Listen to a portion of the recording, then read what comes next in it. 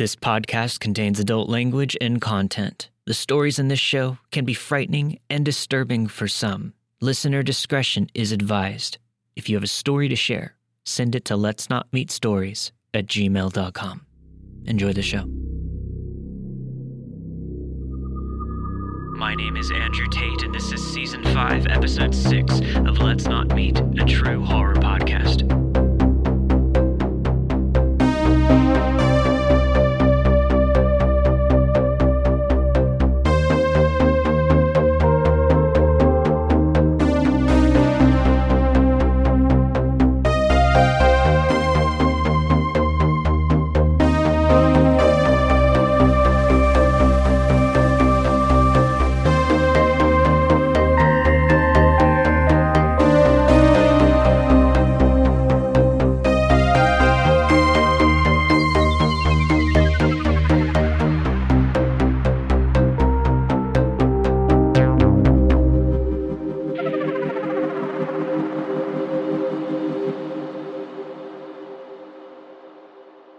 My name is Alex, and this takes place in 2017 when I was 19 years old.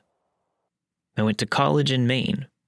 In the winter, pretty much the only thing to do is ski. My roommate Sam and I are avid skiers and go almost every weekend during the season. Our university is a little over 2 hours away from our favorite ski mountain, so we always leave early in the dark winter mornings to be sure to get a full day of skiing in. We usually stop on the way for some Dunkin' Donuts, and we have to stop halfway there to get gas from my roommate's blue Jeep. These rides are always half the fun of these ski trips. It's literally 2 hours of sing-alongs and long life talks with lots of laughter between two best friends. This one particular day last year, Sam and I were almost to the mountain, but her car needed more gas. She waits until the last possible minute to fill up her tank. She's one of those people who will say, "I know my car. It has enough," when the red gas light blinks on. So we pull off the highway in the middle of nowhere, Maine, to the first gas station that we see. This town and everything that happened next is something straight out of a Stephen King novel. It was very old-looking. You couldn't even tell if it was open. Just a run-down old gas station. Not a brand-name gas station either, just a local-looking place.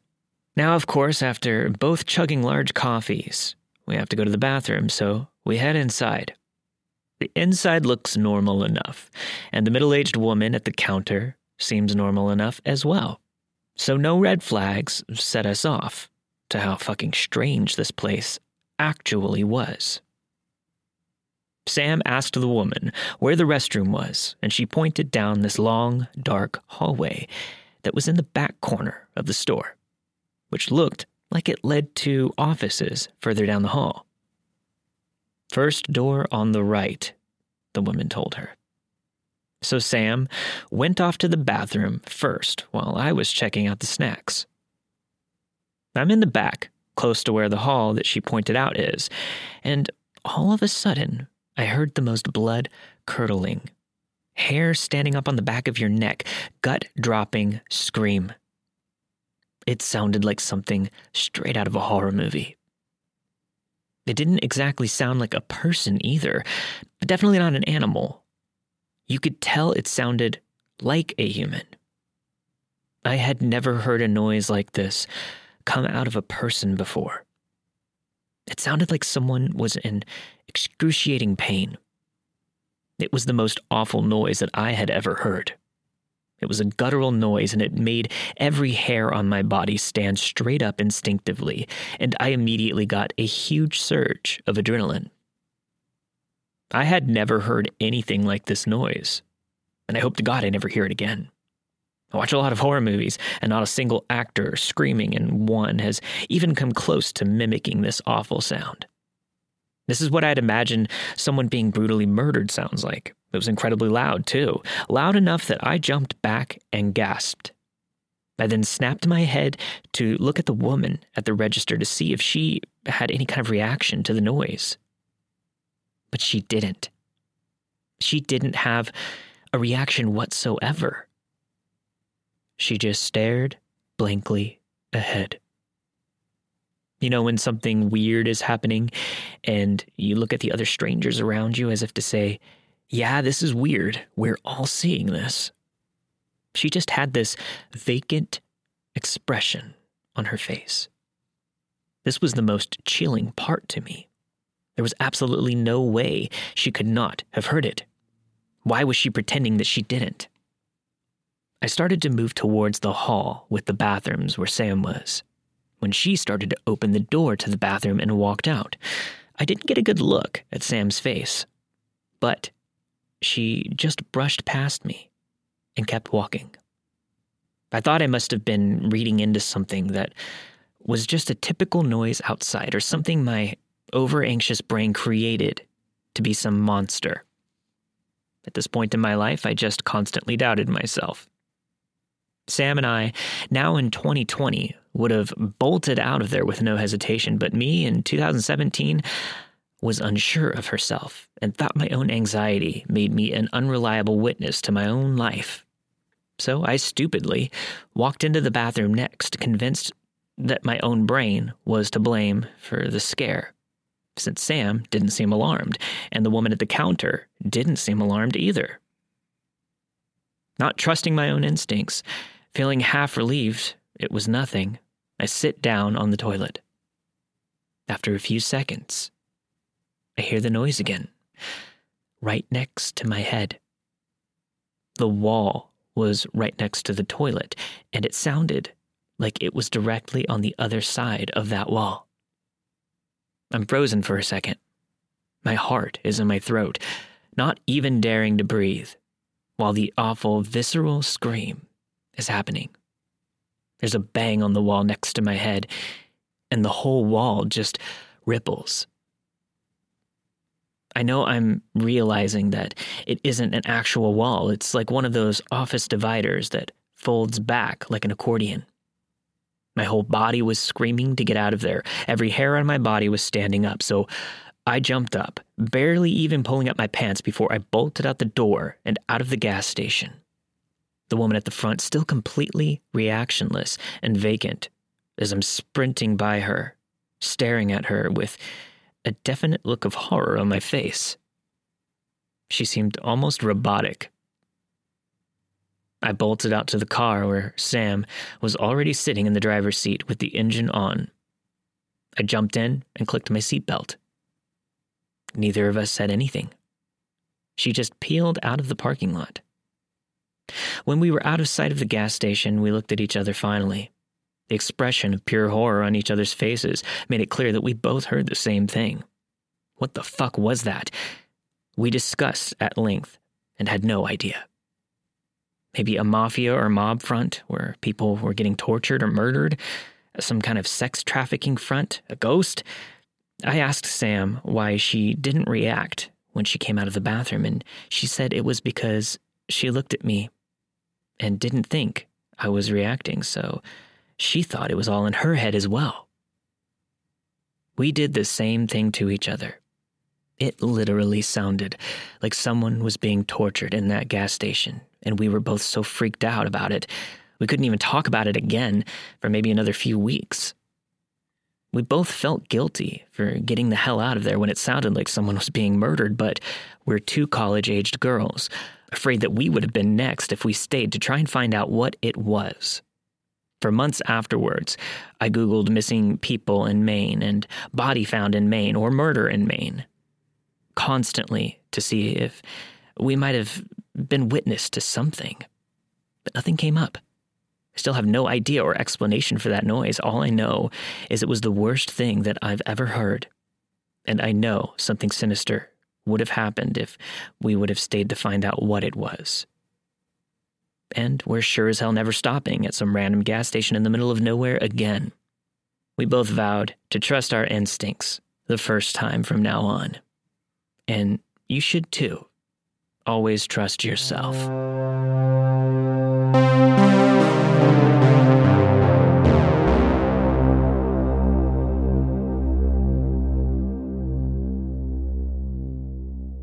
This story takes place around 2009. I had just moved to South Carolina from the PNW region. A little bit of backstory. I had just turned 21, was working a full-time job in the medical field, and had absolutely no friends since I was new to the area. One night, I got bored. I decided I was going to put myself out there. I drove from my tiny town to Columbia. It's about a 40-minute drive, but I knew that's where all the good bars and clubs were. I was specifically looking for gay-friendly spots. I found myself downtown looking for a club that was no longer there, though the internet said that it was. Disappointed, I talked to this lady outside a club across the street.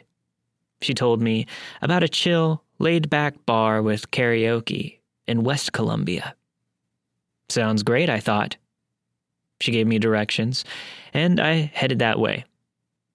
I passed by a gas station on my way to buy a soda and asked the lady if she knew whether or not I was in the right area. It appears I was. I drove about 5 or 6 blocks until I made it there. Now, I'm not the life of the party and somewhat introverted. I was quite nervous the whole time I was there. I talked with the couple for a bit that was from my area. I ordered a margarita and smoked my cigarettes while watching a Katy Perry drag show. A man walks in. About 5'9", roughly 200 pounds, dark skin, goatee, wearing a white hoodie with jeans and a red hat. He sits next to me and winks. He orders his drinks and asks me for a cigarette. Sure, I said. I asked him how he was doing and if he was from around the area. His answers were short, and I'm feeling kind of awkward at this point. So I just take it as he's not too interested. I turn my stool and continue to watch the drag show. This is when the vibe completely changes. I feel his warm breath whispering into my ear. Meet me out back in my car. With that, he gets up and leaves. Now, I'm not very sexually experienced at this point in my life, and certainly am not going to go blow some stranger in his car in the parking lot. He didn't even have much to say in the first place. I stayed for about 20 more minutes.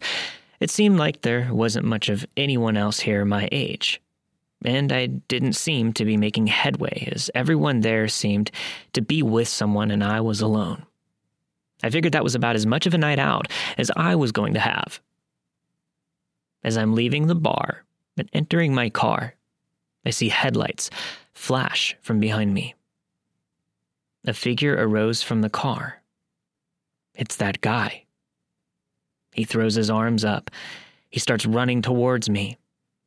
I'm not fucking around. I put my 92 Corolla in drive and sped out of there. I remember all of the lights were green, which I thought was great, seeing as I was able to get away from that area fast. But he's right behind me.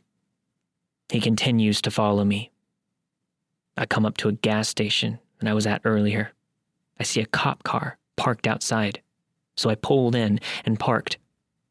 Of course, the dude at the bar did too. He parked right beside me. I got out and went inside to tell the officer that he followed me from the bar, and I was feeling uneasy about it. He went outside, found the guy, and he started to pull out of the parking spot. He waved him down. As a police backup car pulls into the gas station, they walk over to get a statement.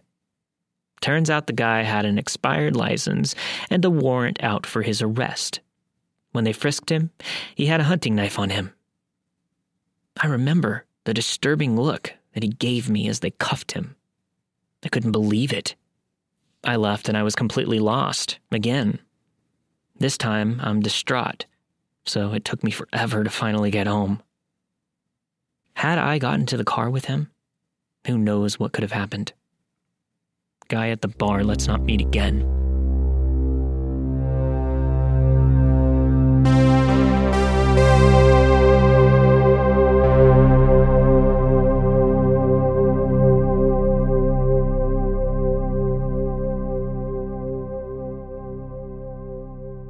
So this happened ages ago, back when I was 15.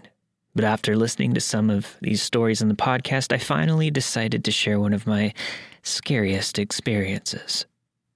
I'm sorry if it's a little long-winded, but I really felt like I needed to share it. I live in Canada, and at the time of the story, I was living in a relatively small town, maybe a few thousand. We were too small to have hospitals, but we had a Tim Hortons, which is a Canadian coffee shop for those of you that don't know. I only bring up the Tim Hortons because my friend at the time was working there and had suggested that I look into applying so I'd have some of my own cash, finally. I was really considering it, but I hadn't gotten around to doing it just yet when I got a call one morning in the middle of the winter. The caller said his name was John, and he was the manager at the Tim Hortons in my town, and he wanted me to come in that morning for a job interview. I hadn't applied there yet, but I figured maybe my friend had put in a word for me, and that's why he was calling me. So I scheduled time to meet John in the dining area at Tim Hortons and went up to get ready. The way my street worked, you had to walk the opposite direction of the Tim Hortons to get to the street that would bring you up to the main road. From there, you would have to kind of backtrack down the main road to get to the Tim Hortons. If you could cross the river, the walk would probably take about 15 minutes, but the way my street worked, it would usually take me about 30. My mom didn't drive, so I had to walk it. Anyways, it was the middle of winter and snowing like all hell out, so I was kind of running late.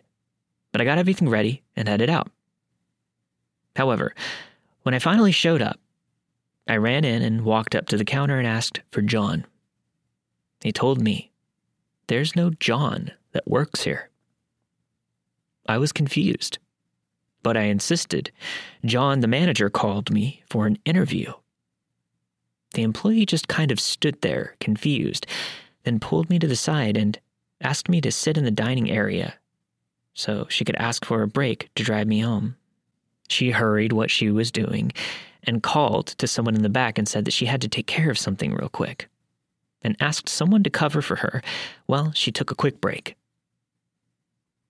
As she got me in the car and drove me back home, we talked. Turned out there was no John that worked there, let alone a manager, and that she had seen a man sitting in the dining area who looked kind of sketchy.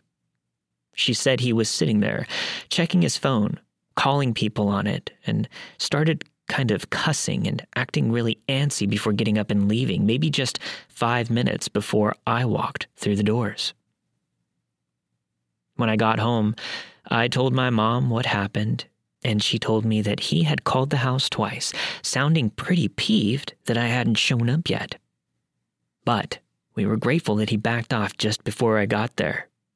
You'd think that this was the freaky part, but the thing is, about a week later, we saw on the news that some girl, a few towns over, had gone missing after leaving to go to a job interview. I was so scared. I called the cops to report what had happened, and they told me that they'd let me know if they needed anything else from me. But I don't think they ever found that girl.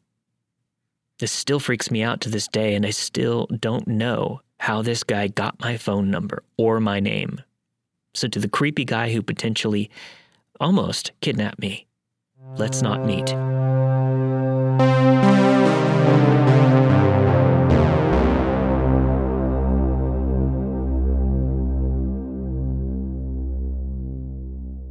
These events took place in 2009 to 2010. I joined the Coast Guard directly from high school, and my first duty station was Portland, Maine. I received housing allowances from the military, and I was excited to live alone in my very own place. I found a quaint little studio apartment in the downtown area of Portland, which is a tiny city. My apartment was one of 6 in the building, and I was the youngest tenant by at least 50 years. My parents were very hesitant about me living alone. I was an 18-year-old naive girl, and they didn't think that I would be safe. My landlord was nice enough, and rent was cheap. Whenever I had issues, he would send the maintenance man, his brother, to fix it that same day, not even needing me to be home to do it. I signed a 1-year lease. A few months into renting the place, I started to notice little things being out of place. I would go to work at 6:30 in the morning, and I wouldn't be home till around 3:30 in the afternoon. I would come home, and I would notice that my pillows on my sofa were not how I left them. Once my door was left cracked open. The sink in the kitchen was wet, like it had been recently used. Now, the first few times that these things were out of place, I simply thought that I was responsible for it, that I must have been in some tired daze that morning. Well, the occurrences picked up, and I started to get nervous. I started sleeping with my pocket knife under my pillow every night, though I wasn't really sleeping anymore. I talked about what was going on at work, and my supervisor told me that I should see if the police department could do anything. I thought it couldn't hurt, so after work I went to the police department, and I was informed that they couldn't do anything until whoever was coming into my apartment took something. I was more worried that they weren't after something, but rather someone. Me. I decided I wanted to add a chain lock to my front and back door. I only had a deadbolt and a regular door lock at the time. I put in a request with my landlord, and it was denied because of the cosmetic reasons, or so he said.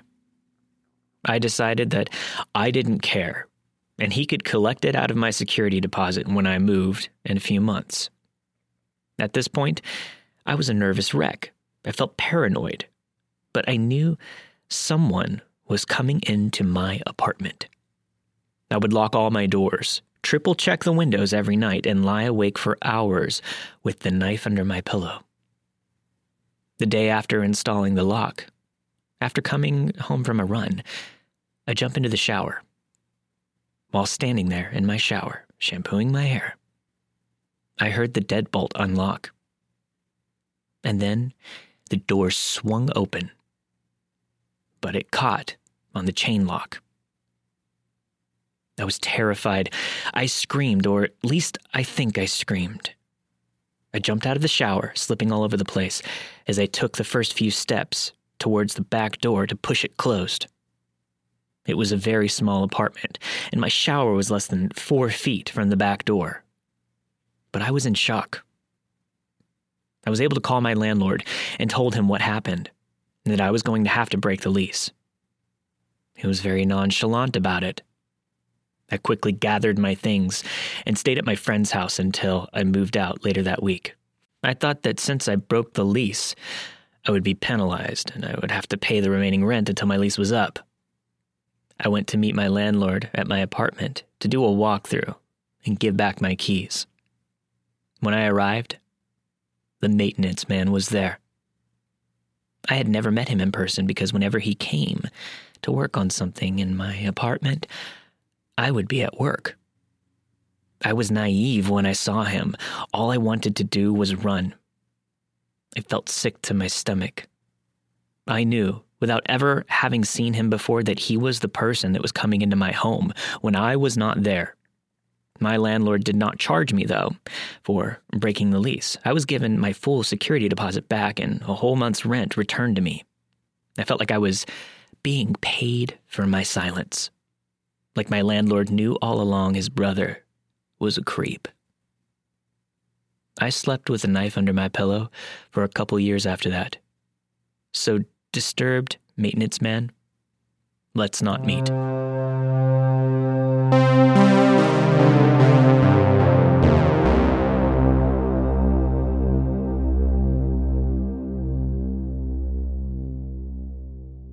I'm a 32-year-old, and I live in the cold, dreary, and dark north of England. Winters are long, and summers are short. I grew up well protected in a safe and loving environment in a town where nothing of note ever really happened. We probably grew up with a very innocent and false sense of security because of this. Around the time that I was 10 years old, I had a group of friends who would hang around with me after school on the weekends. Back then, PlayStation was either not out or had just come out and was so expensive that none of us could get one.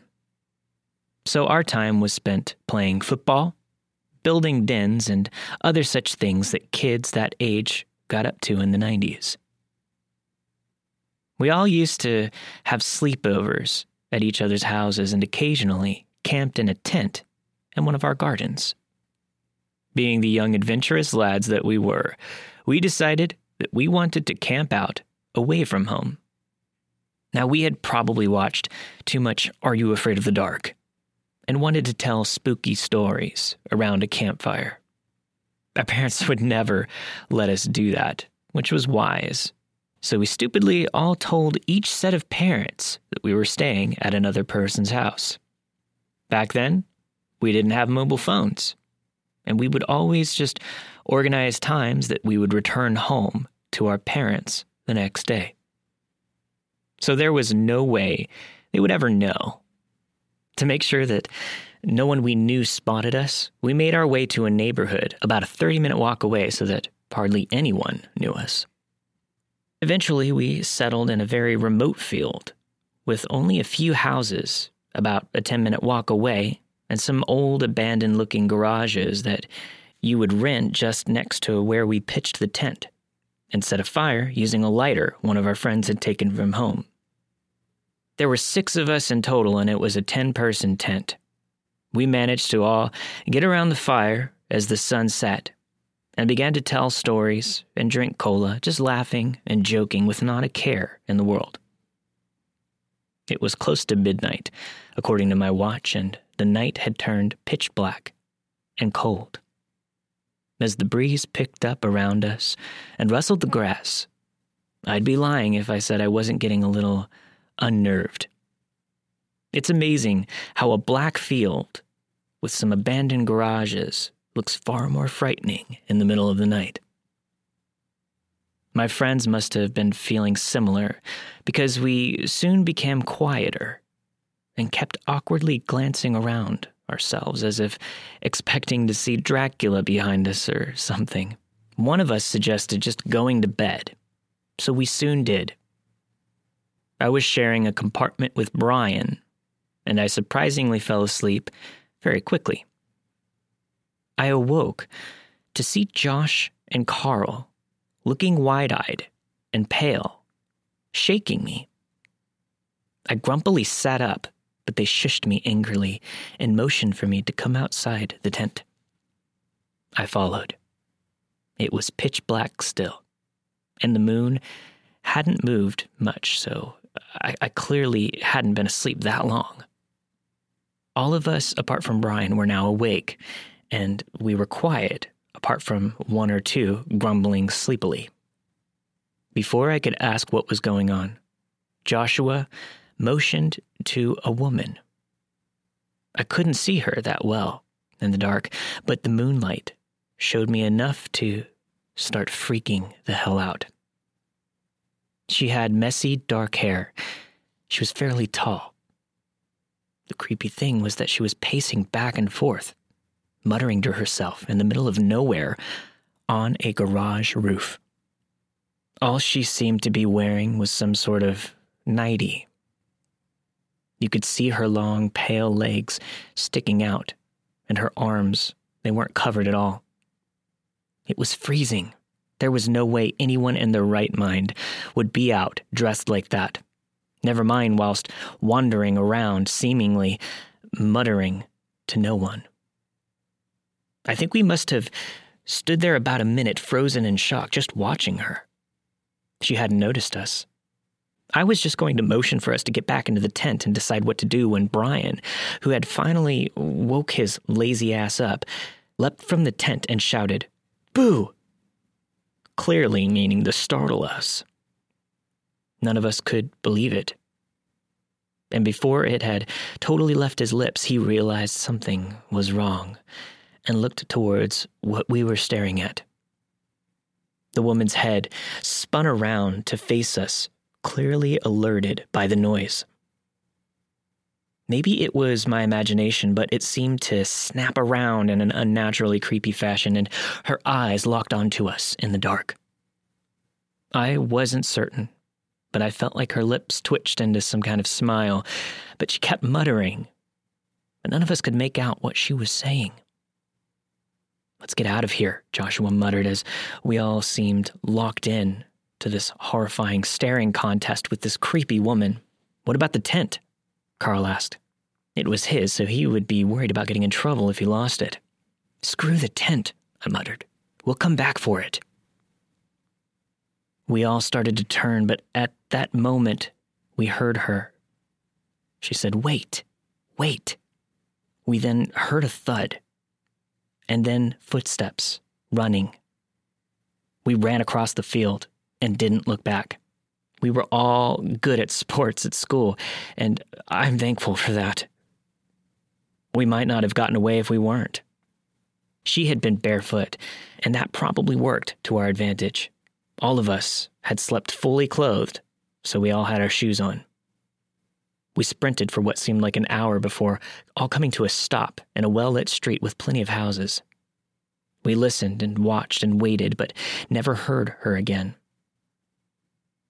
We talked about it in the excited yet terrified way kids do when they get away with something like that.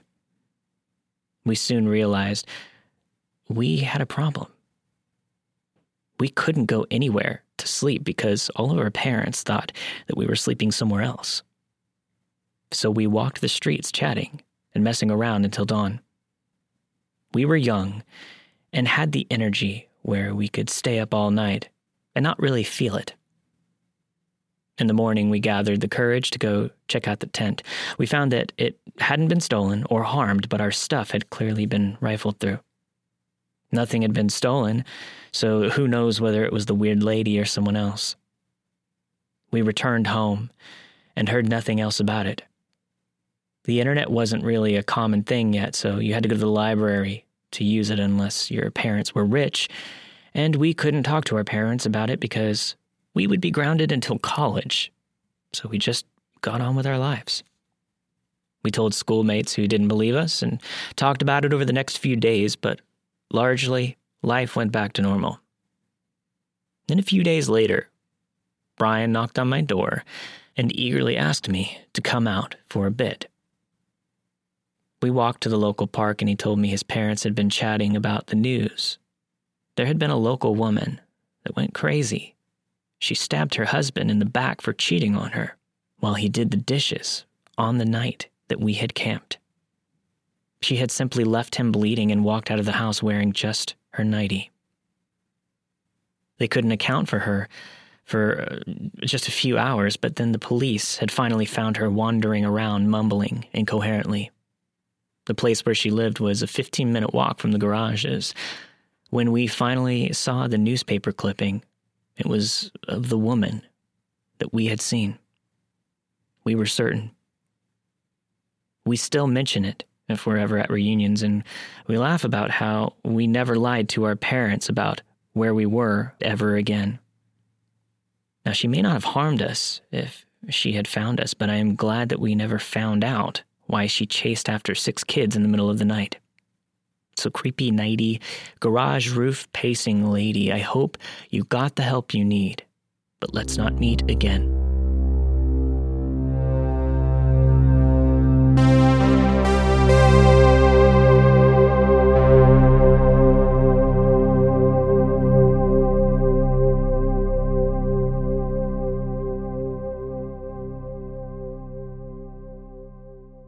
This is technically 2 stories, but both of these accounts happened within the same apartment building within the span of a year and a half. To give a bit of background, my mother has lived in the same apartment for more than 10 years in a small town in Maine. When my brother and I lived with her while we were attending public school through the 12th grade, we had a set of experiences that we'll still look back on as the strangest experiences we've had with people. This took place in the year of 2013. The first neighbor we encountered was a female who may have been in her late 20s or early 30s. We'll call her April. April appeared to be a single mother with a child when she first moved into our apartment complex, and she lived right across the hall from us. She seemed nice and tiny exchanges when we would see her, and my mom would have nice little chats about her son and how they were doing every now and then. She seemed harmless at the time. Here's when things started to go south. A few months on, my mom started to notice how tiny things would go missing when she knew exactly where she put them. I thought she was just being crazy at first, and I didn't really believe her. Then everyone in the household comes home one day, and we found a frozen pizza that was missing from our fridge. Yeah, a fucking frozen pizza. The reason why we knew is because my brother and I were excited to eat it that night, and it was in a place in our fridge that you couldn't miss. The pizza was just gone, like it hadn't been there the night before. This confirmed my mom's suspicions. Someone was breaking into our house, but we had no idea who. We had a local detective come in and set up a camera on a shelf. It was one of those cameras that couldn't be removed because it was locked in, and unless you want to bring the whole shelf out, you weren't getting it off. About a week goes by, and the detective comes to take the camera. He wanted to look through the footage to see if they found the person guilty of stealing our stuff. My mom and I go into the police station after getting called from the detective. He showed us the footage. It was of April, our neighbor, coming in and stealing food off of our shelves. Now, to give more background, my mom is between being diagnosed with borderline personality disorder and bipolar disorder. She also has a bad hoarding problem, which included food. So we had shelves of food that may or may not have been expired. The footage of April literally showed her grabbing food off of our shelves and walking through our apartment. Not only that, but she had what almost looked like a shopping bag and was just walking through, putting stuff in there that she liked, almost as if our house were a supermarket rather than a place we lived. The local police indicated that they were going to give her some time to cough up the possessions that she stole from us. Almost 2 weeks went by, and my mom starts to get confrontational. It wasn't super aggressive. She was just trying to be really nice about it. So one day my mom goes up to her door while she's home and knocks. She didn't wait for the door to be answered before saying loudly, "I know you have our stuff. The police said that they're giving you time. I don't intend on pressing charges. Just please give us back our stuff." We got no response. My mom left the box outside of the door and said to April through the door, "I'm leaving a box in front of your house. You don't have to answer the door. Just please give it back." But that's not why things turned sour. A few days later, April went over to our door and started slamming on it, like palm wide open, violently slapping the door. She starts cussing out my mom, saying things like, "Go fuck yourself, you dumb bitch. Don't fuck with me, you whore." This wasn't anything I was expecting to hear when in middle school. Knowing my mom and her emotional nature, of course, she fired back. But she tried to reason with April, repeating again, "I'm not going to press charges. I know you did it. Just please give us our stuff back." April continued to use obscenities at my mom, calling her all these terrible names. This went on over the course of a few days. April threatened to call the cops on us a few times, and one day she actually did. We explained to the officer the ongoing situation, and we told her to go to April's apartment to talk to her. April answered the door and put on this fake, "Hi, how are you?" like she was some kind of angel who couldn't hurt anyone. We called the police department to see if they were going to prosecute, but they only seemed to drag on matters and beat around the bush about arresting them. They kept telling us, "We'll make some arrests in a week," or "We're going to look into it." This turned out to be horseshit because we later were informed by our local detective that they were not going to arrest her. Why? because she was apparently involved in a drug case in the area and they needed her not to be in custody for some reason. April ended up giving us back some of the stuff, but who knows what else she stole. One of the things that she returned was my brother's Nintendo DS, which he kept in perfect condition. April returned it with its fold broken in half and in pieces. She must have either done that herself or gave it to a kid and he broke it. Either way, we never got justice. She moved out soon afterwards and we never saw her again until we went to a local football game between the New England Patriots alumni and our local police department. April happened to be there, and she gave my family death glares. My mom seemed terrified, and she ushered us away from April when we saw her. She looked more terrible than we saw her last, almost like she had relapsed over and over again. The second neighbor started out the same way as April. Keep in mind that these neighbor exchanges occurred separately, and they were not working together or anything that we know of. We'll call him Ron. Ron was an older middle-aged man, maybe in his 40s. He never really bothered us or talked to us much, other than his casual greetings in the hallways or in the outside walkways. Then he started to do some weird shit, but not directly to us, per se. About a year or so after the first incident with April, we started hearing Ron shouting random obscure things to himself. He was our downstairs neighbor, and the floors and walls were thin, so we definitely heard him. My brother and I shared a room, and I think Ron's bedroom was right underneath us. The first night it started happening, one of the first things that made me and my brother freak out was that he would shout repeatedly, "I know you're in there. There's a little girl in the closet. There's a fucking girl in the closet." We had no idea what he was talking about, and if he was talking about someone in his apartment or not. We didn't hear any other voices, so we assumed that he was talking to himself. We both just shrugged it off. We thought it was funny at first, but then it got worse. This happened for 3 nights in a row. Eventually, my brother and I started responding to what he was saying. "We don't have a little girl in here. We can't even fit a girl in here. We don't know what you're talking about." Remember that my mom had a hoarding problem, and she used the closet to store things in, unfortunately. But Ron kept repeating his wild claim. "Get that fucking girl out of the closet, you piece of fucking shit. Get her out of there." We just kept responding back with the same thing because we obviously had no girl in the closet. My brother and I told my mom about it, and at first she didn't believe us. But then she started to hear the yelling coming from his apartment, and she could tell that Ron was yelling at us because his door was wide open and his head was pointed upwards. So she knew that he was screaming at us because she saw him. Well, she confronted him, saying, "Don't talk to my kids like that. We have no idea what you're saying." Ron responded with, "Oh, so you're in on it too."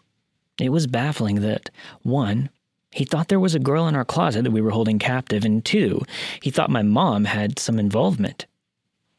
He went on for a few weeks like this, shouting random nonsense. Eventually, going back to the old, "There's a little girl in the closet," it started to get very aggressive, though, when he one day came up to our place and shouted, "Get that girl out of the closet. I know she's in there.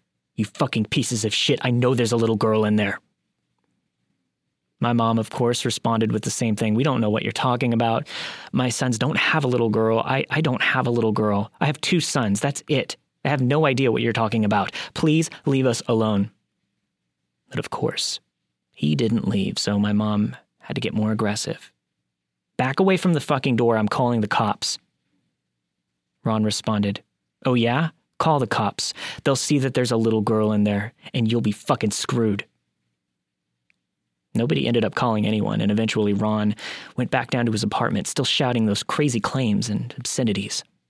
It seemed, since that point, he didn't shout or give us any problems. However, it did come back about a month or so later. He was saying the same old things. We later found out 2 things could have possibly occurred that caused him to say these ridiculous things. 1, he could have some severe type of schizophrenia, which could have caused him to hear a little girl's voice when there was no one there. Or 2, he could have been on drugs that caused him to hallucinate sounds and images. Ron honestly could have been on drugs or schizophrenic, but we never really found out. The last we heard about Ron was that some of his family came and cleared the stuff out of his apartment. My mom suspected that maybe he had passed away, but we were never really sure. We never saw him or April again. I don't know where they ended up, but I hope we never meet, or else there's going to be some very intense discussion.